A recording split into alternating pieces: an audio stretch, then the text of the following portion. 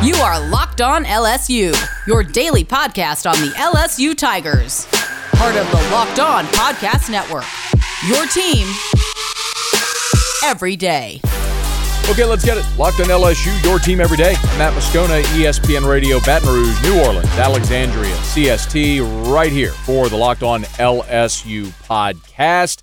We will let you hear from Ed Orgeron as the Tigers are into the offseason. Some interesting thoughts about roster management and transfers, but the baseball Tigers, their run in Hoover was short-lived as LSU loses in the single elimination round 4-1 against the Bulldogs. Where does this leave the Tigers for their NCAA bid? We'll get to that in a moment. Let's start, though, with the game itself. Here was Paul Mainieri on the loss to Georgia. It's a tough loss for us, and, I give a lot of credit to Georgia, especially their pitching. They ran three really good left-handers out there against us today, and obviously we couldn't do much with them. We had an opportunity in the first inning there, bases loaded, nobody out. We were only able to get one run out of it, and that really was kind of the story of the game. We had a couple opportunities later in the ball game and couldn't capitalize on those. I think a lot of that had to do with the quality of the pitching that they were throwing against us, but really the story of the game was, they turned a double play on us, and we had the double play to end the inning, and unfortunately we just couldn't complete it, and they ended up hitting the bases loaded double after we didn't complete the double play, and then we just couldn't muster a comeback. We tried, but just couldn't finish the rally. So it's very disappointing, obviously. Paul Mainieri alluded to a lot there. First, Landon Marceau was spectacular. Complete game, 8 innings, just 97 pitches. He struck out 9, allowed the 4 runs on 9 hits, but the 4 runs all came in the first inning. And, of course, the not finishing the double play that Paul Mainieri alluded to there was Collier Cranford, who was inserted there at second base, and you can't assume the double play, obviously, so he wasn't charged with an error, but he couldn't turn the double play on an errant throw to Trey Morgan at first base, and that would have gotten LSU out of the inning in the first without allowing a run. Instead, a run scored, and then Landon Marceau did allow the bases clearing double to the next hitter, which is how Georgia put up the 4 spot in the first. There's a lot of people that are going to pick on Collier Cranford today, and certainly that was an unfortunate play that he couldn't make, especially a guy who was in there sort of for a defensive purpose. That's kind of the domino effect that you have when Gio DiGiacomo is out. So Drew Bianco moved to center, and they put Cranford in at second and DH'd Zach Arnold because Paul Mainieri wanted right-handed bats in the lineup. The other option would have been you leave Bianco at second, you move Dylan Cruz to center, you DH Arnold, and you put either Brody Drost or Mitchell Sanford in right field, but you certainly sacrifice some defense there, and you have a left-handed bat in the lineup, but at least those guys give you something offensively, which Cranford, who's hitting 111, doesn't give you. And, of course, he had 2 really unfortunate at-bats as well. In the 4th inning, LSU got 2 on. Bianco singled, then Thompson singled. So first and second, nobody out. Cranford couldn't get the bunt down and then strikes out. And then Alex Milazzo struck out swinging at the end of the inning on a strike him out, throw him out. And that's on Paul Mainieri, because why in the world, with 1 out and a 2-strike count, you have a hit and run on with Drew Bianco trying to steal third and Alex Milazzo, a kid hitting 155 at the plate? There's a better chance than not that he's going to strike out in that situation. And he didn't get the ball, didn't put the ball in play, and so your threat ended. That's, of course, Cranford didn't execute the bunt, and Milazzo struck out, but that's as much on Mainieri there for not having that awareness with a 3-2 count and Bianco at third or at second and a 155 hitter at the plate trying to steal that bag. Now, you also had an opportunity the 8th inning where Morgan led off with a walk, Cruz singled, then Dugas fouled out, but Doty got hit by a pitch on one that bounced in the dirt and hit him in the backside. But you had the bases loaded and 1 out, and Zach Arnold put up a fight. He had a 10-pitch at bat and struck out, and then Drew Bianco struck out as well to end the threat. And a lot of people have said, how can these LSU guys not hit a 94-mile-an-hour fastball when it's all the kid throws? That's a great question, but I'll also point out to you the fact that Harris from Georgia has 64 strikeouts and 32 innings pitched, something along those lines. I don't have it right in front of me, but you're talking about a guy that averages 2 strikeouts per innings pitched. I mean, he struck out a lot of college hitters. You know, when you're bringing 94 from the left side, it's got some movement on it, some life on it. Clearly, you know, he was able to get a lot of hitters to sit down this year, and he did in a big spot for Georgia. So really unfortunate that LSU couldn't come through. If you want the positive, the bright side, it's that they will certainly be rested if they are in a regional bid, which is what I want to talk about when we come back. So where does this loss leave LSU, and what do we collectively need to be looking for? I'll talk about that here in just a quick second. Been telling you this week about Lucy. Lucy Nicotine is a company founded by Caltech scientists and former smokers looking for a better and cleaner nicotine alternative. Finally, tobacco alternatives that don't suck. So, researched and developed for 3 years, made for people, not for patients. Lucy's created a nicotine gum with 4 milligrams of nicotine that comes in 3 flavors: wintergreen, cinnamon, pomegranate. It also has a lozenge with 4 milligrams of nicotine that comes in cherry ice, citrus, or mint. They are FSA and HSA eligible, so you can use your FSA cards to purchase Lucy right now. It's convenient, discreet. Products can be enjoyed anywhere, on flights, at work, at the gym, on the go. If you or someone you know has tried and failed time and again to kick the nicotine habit, this is your shot. It's 2021. Get rid of the cigarettes. Unplug your vape. Throw out the dip.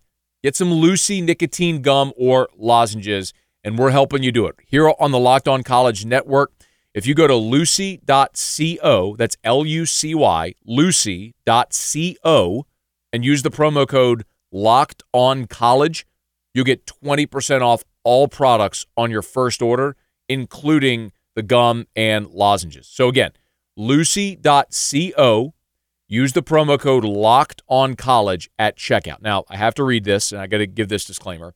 Warning, the product contains nicotine derived from tobacco. Nicotine is an addictive chemical. Lucy.co. Be sure to use the promo code LOCKEDONCollege. And, of course, a snack that we all can agree is fantastic is Built Bar. Been a great sponsor here on the Locked On Podcast Network for a long time now. BuiltBar.com, the best-tasting protein bar in the world. I tell you every day. High protein, high fiber, low calorie, low sugar, gluten-free, perfect for keto. It's almost too good to be true, except it's not. It's the best-tasting protein bar that you will ever shove into your face. It's healthy. It's a great meal replacement. Don't skip breakfast. Grab a Built Bar. You need that protein after a workout? Grab a Built Bar. You need that midday snack? Bypass the vending machine. Grab a Built Bar. And we're helping you save. Go to BuiltBar.com, BuiltBar.com. Use the promo code LOCKED15 to get 15% off your first order. Again, use the code LOCKED15, that's LOCKED15, for 15% off at BuiltBar.com. So the Tigers bow out early in Hoover. Where does that leave them with respect to an NCAA at-large bid? Here was Paul Mainieri's thoughts. I don't have a vote, but, you know, I hope so. If you're asking me, do I think we're one of the best 64 teams in the country, I certainly feel that way. And we're tied for 8th place in the SEC. You know, we lost this game, obviously. I hope the whole, selection doesn't come down to how you did in one game against an opponent. I think our RPI speaks for itself. We've played, arguably, the toughest or one of the top 2 or 3 toughest schedules in the country. We've done a lot of good things, and I would hope that we get invited, to the big dance, but I don't get a vote, so we're just going to be at the mercy of the selection committee, and we'll hope so. I believe we did, but like I said, I don't know. So Paul Mainieri there making the case, and his team has a strong case. All of the projections heading into conference tournament had LSU in. If it was Baseball America or USA Today or D1 Baseball, we let you hear from Kendall Rogers, who essentially assumed that LSU with a series win at 13 would be in, 14 would be a lock, but they're there. They're at 13. LSU's RPI fell 3 spots after the loss to Georgia, so they're at 24. RPI at 24 should be plenty good enough. Think, Louisiana Tech is considered a lock. Their RPI is 30, and their strength of schedule is 55. LSU's RPI is 24, and their strength of schedule is 3. Now, the Tigers have 9 Quad 1 wins, and they have played 24 Quad 1 games. The committee also considers road wins. LSU 10-7 away from the box this year. So when you're looking at checking all of these boxes, RPI, check, strength of schedule, check, quad one wins, check, road record, check. It's all there for LSU to be in the field. I think that Alabama, by virtue of their win over South Carolina, and Georgia, by virtue of their win over LSU, have likely also put themselves in the field. For consideration, Bama has now that win yesterday over South Carolina gave Alabama their 13th conference win. So they have the same amount of SEC wins now as LSU. LSU has a series win over Alabama. Bama's 35 in the RPI, and their strength of schedule is 6. Let's look at Georgia. Georgia, 13-17 in the SEC. The win over LSU gave them their 14th win, but their RPI is just 41, and their strength of schedule is 11. 10 road wins, 8 quad one wins. Bama just 7 quad one wins and 10 road wins as well. So each of those three teams have the same number of road wins. LSU has the most quad one wins, the highest RPI, the highest strength of schedule. It really will come down to if the committee will consider all of that or if they will just consider all those teams equal and then the SEC tournament being the decision maker, the tiebreaker. The other thing that I would tell you to keep an eye on this week are the potential for bid stealers. There are a handful of leagues that are going to be single bid leagues. No matter what, the SWAC is only getting one team in. The MEAC is only getting one team in. Whoever wins their championship, that's the team that's getting in to regional play. There are other leagues where I think it's important to consider what happens in their tournament, where in Conference USA, Southern Miss and Tulane and East Carolina, they're going to be in the field. You just need one of those teams to win that conference championship so you don't have someone else steal a bid with their automatic bid. That's what could maybe work against LSU. Something else to consider, the Big Ten played a conference-only schedule this year. Nebraska won the Big Ten, and they do not have a conference tournament. So bubble teams like Ohio State and Indiana, maybe Iowa, it'll be interesting to see if they actually get bids without the opportunity to play in a conference tournament. So all of those things are going to factor into this decision. LSU is very much a bubble team. I don't even think that's debatable at this point. But their resume stacks up against the other bubble teams to be rock solid. So here's hoping LSU does get in the field. Some have said, Matt, why would you even want LSU in? They're not going to make a run. I don't care. That's irrelevant to me. I want to see LSU play postseason baseball. The postseason in June is more fun when LSU's there. And baseball is a crazy game. It's why I love baseball, because Fresno State can literally be the last team in the field and win a national championship. Auburn can be 14-16 in the SEC, get hot, and make it all the way to Omaha. Mississippi State, like they were in 2018, 15-15, average SEC team, gets hot, makes it all the way to the College World Series championship series. I'm not saying this LSU team is that, but could I lay out a scenario where Landon Marceau wins game one, you go into the winner's bracket, Mikhail Hilliard spins like he did against Arkansas, giving you 7 1/3, and you win a winner's bracket game, and then someone has to come back and beat you twice, and you manage to split, and you win one and move on to Super Regional? Absolutely, I could make that case. I could see it happening. I think LSU will be in the field. Losing that game against Georgia, though, means they probably will get a less favorable draw, but we will know for certain on Monday. So we all watch and wait, and we pull for the chalk. Speaking of the chalk, it's always more fun when you're watching sports if you got a little action on the game. And, of course, betonline.ag is the online sports book that I've used for more than a decade now. I could not recommend highly enough. Safe, secure, fun, easy to use. NBA playoffs, NHL playoffs every night. Got Major League Baseball in full swing. If you want to wager on all your favorite sporting events, do it at betonline.ag. Betonline.ag, desktop or mobile, free to sign up And when you make your first deposit of funds, they always get you that 50% welcome bonus on your first deposit. So use the code LOCKEDON. When you go to make your first deposit, use the code LOCKEDON, one word, and they will give you a 50% welcome bonus at betonline.ag. betonline.ag, your online sportsbook experts. March Madness is right around the corner. If you want to win your office pool, you need to stay caught up with all the college basketball action with the Locked On College Basketball Podcast. Every Monday, Andy Patton and Isaac Shade recap the biggest stories in college basketball, keep you up to date on the NCAA tournament bubble, and get you ready for the upcoming week of games. From the Big East to the Mountain West and everywhere in between, Andy and Isaac have college hoops covered on the Locked On College Basketball Podcast. Available on YouTube and wherever you get podcasts. Part of the Locked On Podcast Network. Your team every day. Ed Ogeron was a guest on Off the Bench, as he is on Tuesdays.